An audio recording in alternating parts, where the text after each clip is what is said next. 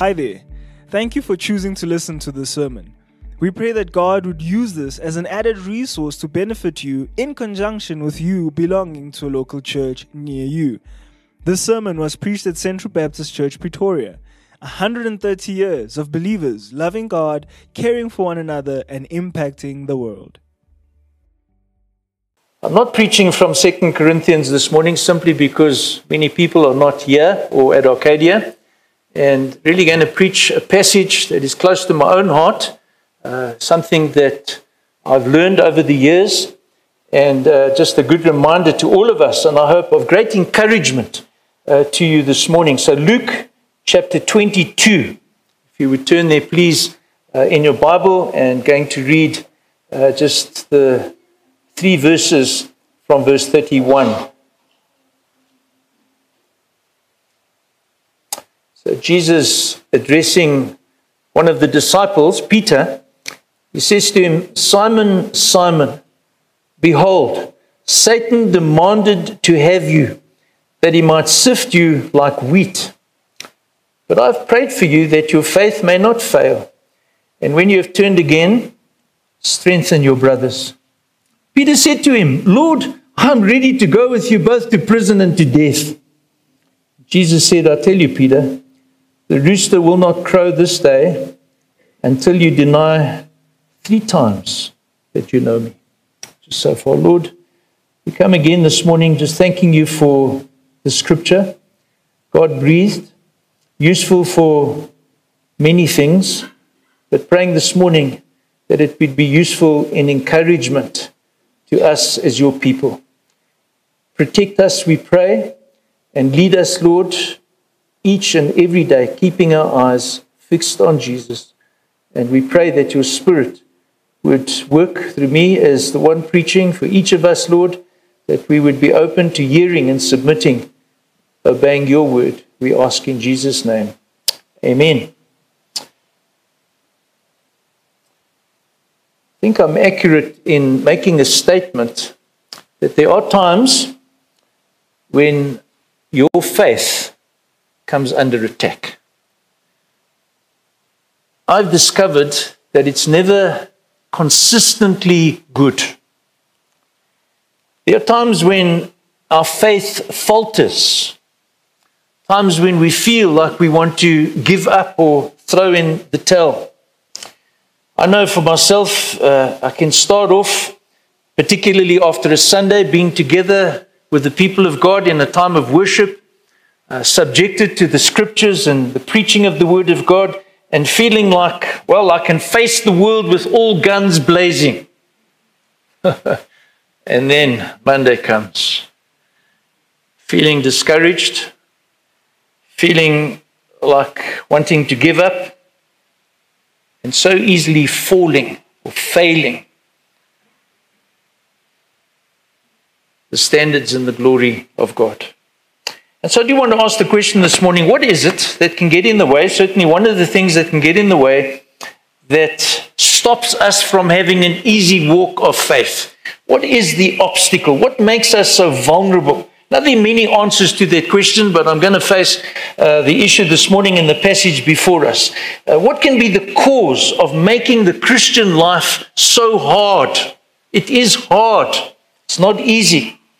And I'm going to turn this morning to the Apostle Peter, who is a good example, I think, of what I'm talking of. Here was a man, a disciple of Jesus. He walked with Jesus. He was zealous. He was keen. We read in Luke 22, verse 33, "Lord, I'm ready to go with you to prison and to death." And that very same day, we see that he's so scared, he's so afraid that he denies the Lord, not once but 3 times. Verse 56, a servant girl came to him and said, this is after Jesus was arrested, "This man was with him." But he denied it. "Woman, I don't know him," he said. A little later, someone else came and saw him and said, "You also are one of them." "Man, I'm not," Peter replied. But an hour later, another asserted, "Certainly this fellow was with him, for he is a Galilean." Peter replied, "Man, I don't know what you're talking about." Such good intentions explicitly expressed. And I have no doubt that Peter was sincere, that he was genuine, and yet Peter fails, he falls, and he disowns the Lord, his Lord. And I think like us, we have good intentions. I think all of us as believers have good intentions. We want to do what is right. We want to please the Lord. We look forward, I think, at the end of our lives to those words, "Well done, my good and faithful servant." And so we regularly make resolutions, perhaps at the end of a quiet time, perhaps at the end of a Sunday service. We make resolutions to stand firm. This week it's going to be different. This week it's going to be better. We want to stand firm for the Lord Jesus, with the Lord Jesus, for his cause and his kingdom. And still sometimes we fail. We fall flat on our faces. We begin to wonder, how did this happen? Why did this happen? So a very simple outline this morning. My first point is simply this. There is someone out there who wants to destroy you. You have an enemy. And you need to know and never forget that you have an enemy. I feel that at times. I don't know whether you do. It just seems like that. Just when things seem to be going smooth and things seem to be better, a blow comes from nowhere. Feel like you've been smacked over the head, knocked you down again. And is that just circumstantial? Is that just bad luck? Is it about just being at the wrong place at the wrong time? Or is there something more? You know, I used to think, now many of you are older believers here this morning, I used to think as a young believer that my pastor never had any challenges or troubles. He had all the answers and he was close to God. And one day when I've walked with the Lord for and it's many years now, I think I've been a believer for more than 50 years. And you know what I discover? I still struggle. It's hard to be a believer. Jesus tells Peter here that there is more to things than meets the eye. And I think that we as Westerners, those who live in what we would describe as a materialistic environment and world, we don't believe that there is something we cannot see. And he says to him in verse 31, "Simon, Simon, Satan has asked to sift you as wheat." It's not the only place. Later on in Ephesians chapter 6, you will know the passage where the Apostle Paul addresses the Ephesians about spiritual warfare, to stand firm against the enemy. It's no accident that he refers to him by his old name, representing his old nature, the sinful nature that makes him vulnerable. If you look at the context of the passage, the immediate context was something of an exposure of that sinful nature, where we read in verse 24, "A dispute also arose among them as to which of them was to be regarded as the greatest." Jesus immediately responds and tells them, well, that's Gentile thinking. That's sinful thinking. That's worldly thinking. In other words, Simon, Simon, you still struggle with your sinful nature. You'd better pay attention, Simon, Simon, because here is a warning. Satan has begged earnestly for you. It's not the only occasion we read of this. The oldest book in the Bible, Job, chapter 1, verse 6, one day the angels came to present themselves before the Lord, and Satan also came with him. The Lord said to Satan, "Where have you come from?" Satan answered the Lord, "From roaming through the earth, going back and forth in it." The Lord said to Satan, "Have you considered my servant Job? There is no one on earth like him, blameless and upright, a man who fears God and shuns evil." And immediately Satan responds with an argument. "Does Job fear God for nothing?" Satan replied. "Have you not put a hedge around him and his household and everything he has? You have blessed the work of his hands so that his flocks and herds are spread throughout the land. But stretch out your hand and strike everything he has, and he will surely curse you to your face." Very well then.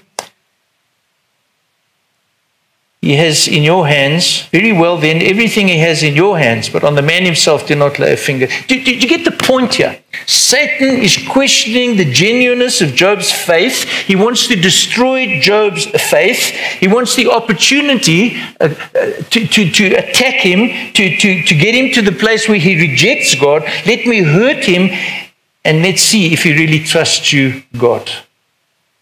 Satan has sought to sift you as wheat. The phrase that came into my mind, I've often had this phrase, feeling like I've been put through the mill. Did you feel that? Being ground, just repeatedly ground, painfully being subjected to difficulty after difficulty regarding my faith. And I'm sure you feel the same. It's not just true for Peter and Job. I think that's the message I want to convey to you this morning. It's true for you. You have an enemy. I have an enemy. Every believer has an enemy. There is someone out there who would like to destroy you. The person of the devil is real. Don't believe the propaganda today in a secular world that says that this is simply myth from a bygone era. We see that Jesus believed in the devil. In fact, more than that, we see that Jesus himself encountered the devil. Not only does he warn Peter, but he himself earlier on at the beginning of his public ministry, remember after his baptism, during the time of fasting and praying in the desert, Luke chapter 4, Jesus, full of the Holy Spirit, returned from the Jordan, was led by the Spirit in the desert, where for 40 days he was tempted by the devil. Who is the devil? Well, Satan is a fallen creature. He's not God's equal. I think you need to understand that. He also is a created being.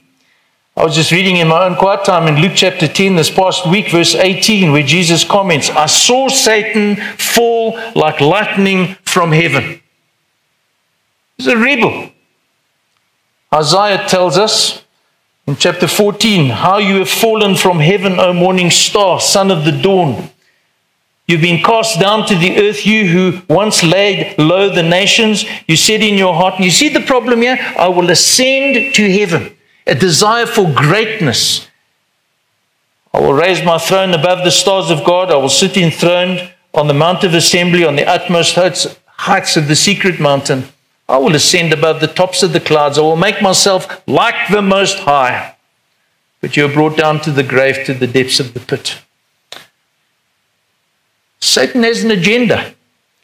It's not aimlessly wandering around, as it were. He has an agenda. Satan is the one who brought sin into the world right at the beginning with the temptation to Eve and Adam. Satan is the one described in the book of Job as roaming through the earth, going back and forth in it. And he's not alone. A third of the legion of angels fallen with him, known to us as demons. He's the one Jesus calls the prince of this world, a murderer and a liar.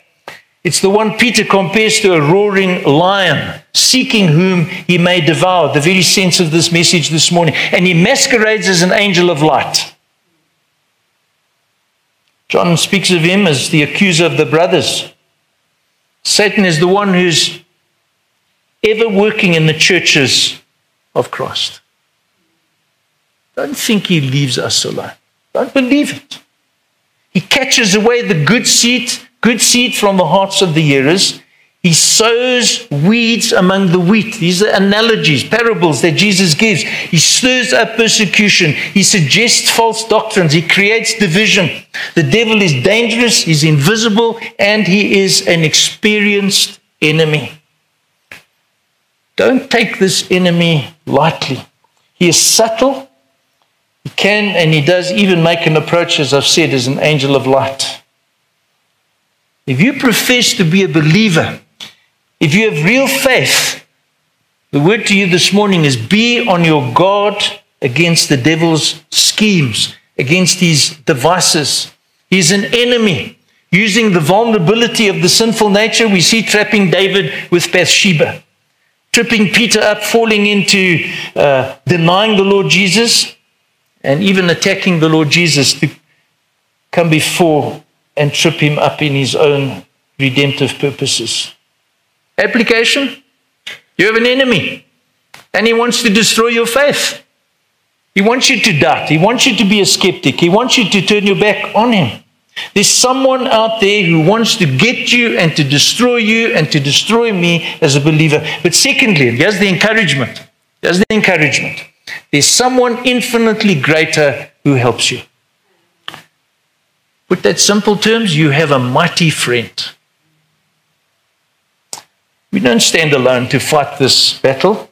It's a vicious battle with a malicious enemy. Again, some examples of believers. Job, who faced severe attack from the devil, not once, twice, extended periods of intense suffering. He went through wavering and wobbling, but his faith endured. God helped him. David, God didn't leave him in his sin. Remember what happened? Sending Nathan the prophet, and eventually David comes to the place where he repents. Psalm 51, hide your face from my sins and blot out all my iniquity. Create in me a pure heart, O God, and renew a steadfast spirit. But Peter, he's the subject of this particular passage. What happens at the end after the resurrection of Jesus? Peter is restored, reinstated by Jesus. The third time, John chapter 21, verse 17, the third time he said to him, Simon, son of John, do you love me? Peter was hurt because Jesus asked him a third time, do you love me? He said, Lord, you know all things. You know I love you. Jesus said, feed my sheep. This is the same person that fell, but later we find preaching boldly to crowds of people on the day of Pentecost, and God uses him, adding 3,000 people to the church. How does that happen? How do we receive this help? How is it that this mighty friend is at work to make sure that you and I get to the end of the road? Well, have a look at verse 32. But I've prayed for you, Simon, that your faith may not fail. And so, folk, I want to say to you this morning, in the midst of your struggles, your vulnerabilities, and there are many vulnerabilities, people face crises. People suffer for different reasons. People experience grief and illness and persecution and attack and just emotional distress. And in the midst of that, this attack can come. But I've prayed for you. Just a little bit of the grammar there. It's very interesting. Simon, Simon, behold, Satan has demanded to have you is in the plural. Everybody, all believers. But when he gets to praying, he gets very specific, and the you there is in the singular. That to me is a tremendous encouragement. When Jesus prays, he doesn't just pray for the members of the Central Baptist Church who gathered at the Hill campus by name. The very specific and definite nature of the atoning work of Jesus. I've prayed for you, Simon, that your faith may not fail. This is the great secret. It's the great blessing for us as believers to give us hope, but enabling us to persevere.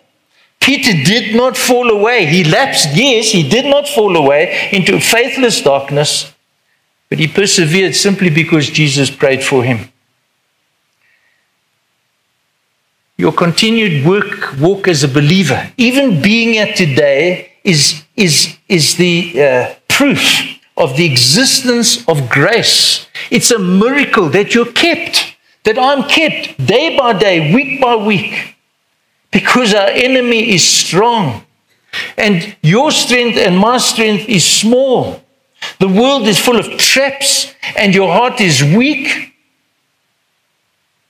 But we're kept by the praise of Jesus. The believer is a mighty friend. Let me just give you a couple of examples, and I could only give a few. There's so many. We're told that he is a faithful advocate representing those who belong to him. representing your cause as a believer, pleading for you, seeing your daily necessities, obtaining your daily supplies of mercy and grace for your soul. Remember that scripture? We do not have a high priest who is unable to sympathize with our weaknesses, but one who has been tested in every way. Let us draw near, where? To the throne of grace, where you may receive mercy and grace in your time of need. Do you have any times of need? I have plenty. Hebrews chapter 7. Therefore, this is Jesus. He is able to save completely those who come to God through him, because, here's the reason, he always lives to intercede for them. Romans 8 verse 34. Christ Jesus, who died, more than that, who was raised to life, is at the right hand of God and is also interceding for us. And so the work that Jesus does is not yet over. The atoning and redeeming work accomplished on the cross, yes, it is finished. But while he is in heaven, he is interceding as our high priest, appearing in the presence of the Father for the body, the bride, the family, praying for our souls as he did for Peter. And so the present life and ministry of Jesus is just as important as his death on the cross. Redemption, I say this often, redemption accomplished, redemption applied. In conversion, but also in sanctification through to the very end. The prayers of Jesus are effective. I've prayed for you, Simon, that your faith may not fail. Important. And when, not if, and when you have turned back, strengthen your brothers. Will your life be rosy and smooth and easy as a believer? It's not. For me, these last 3 years have been extremely difficult for many reasons. Will our church always experience comforting, uplifting, and trouble-free experience? I think if we did, there would be a problem. Why would Satan not bother with the church? He bothers with those who are a threat to him and those who want to honor God. Just when you think you're over one obstacle, there will be another. Our enemy will not rest. He will do his best and his utmost to disrupt and destroy. But he will not succeed. Leave here today with this on your heart. He will not succeed. Be assured that the word of God that is true, that is reliable, Jesus is the one praying for you and his church. He will provide help that you need, and you will persevere to the end.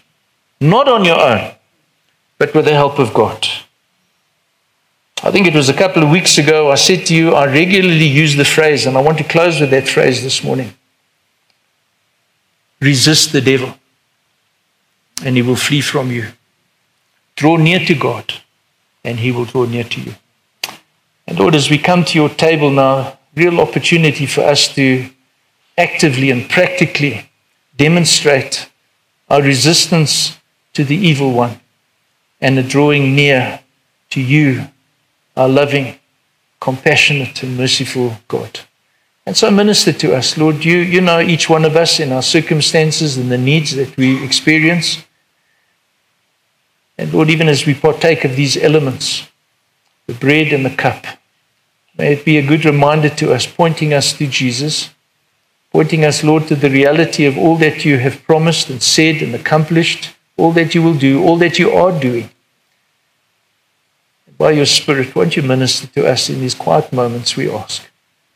In Jesus' name, amen. Thank you for listening to this sermon. Find out more about Central Baptist Church at www.central.org.za.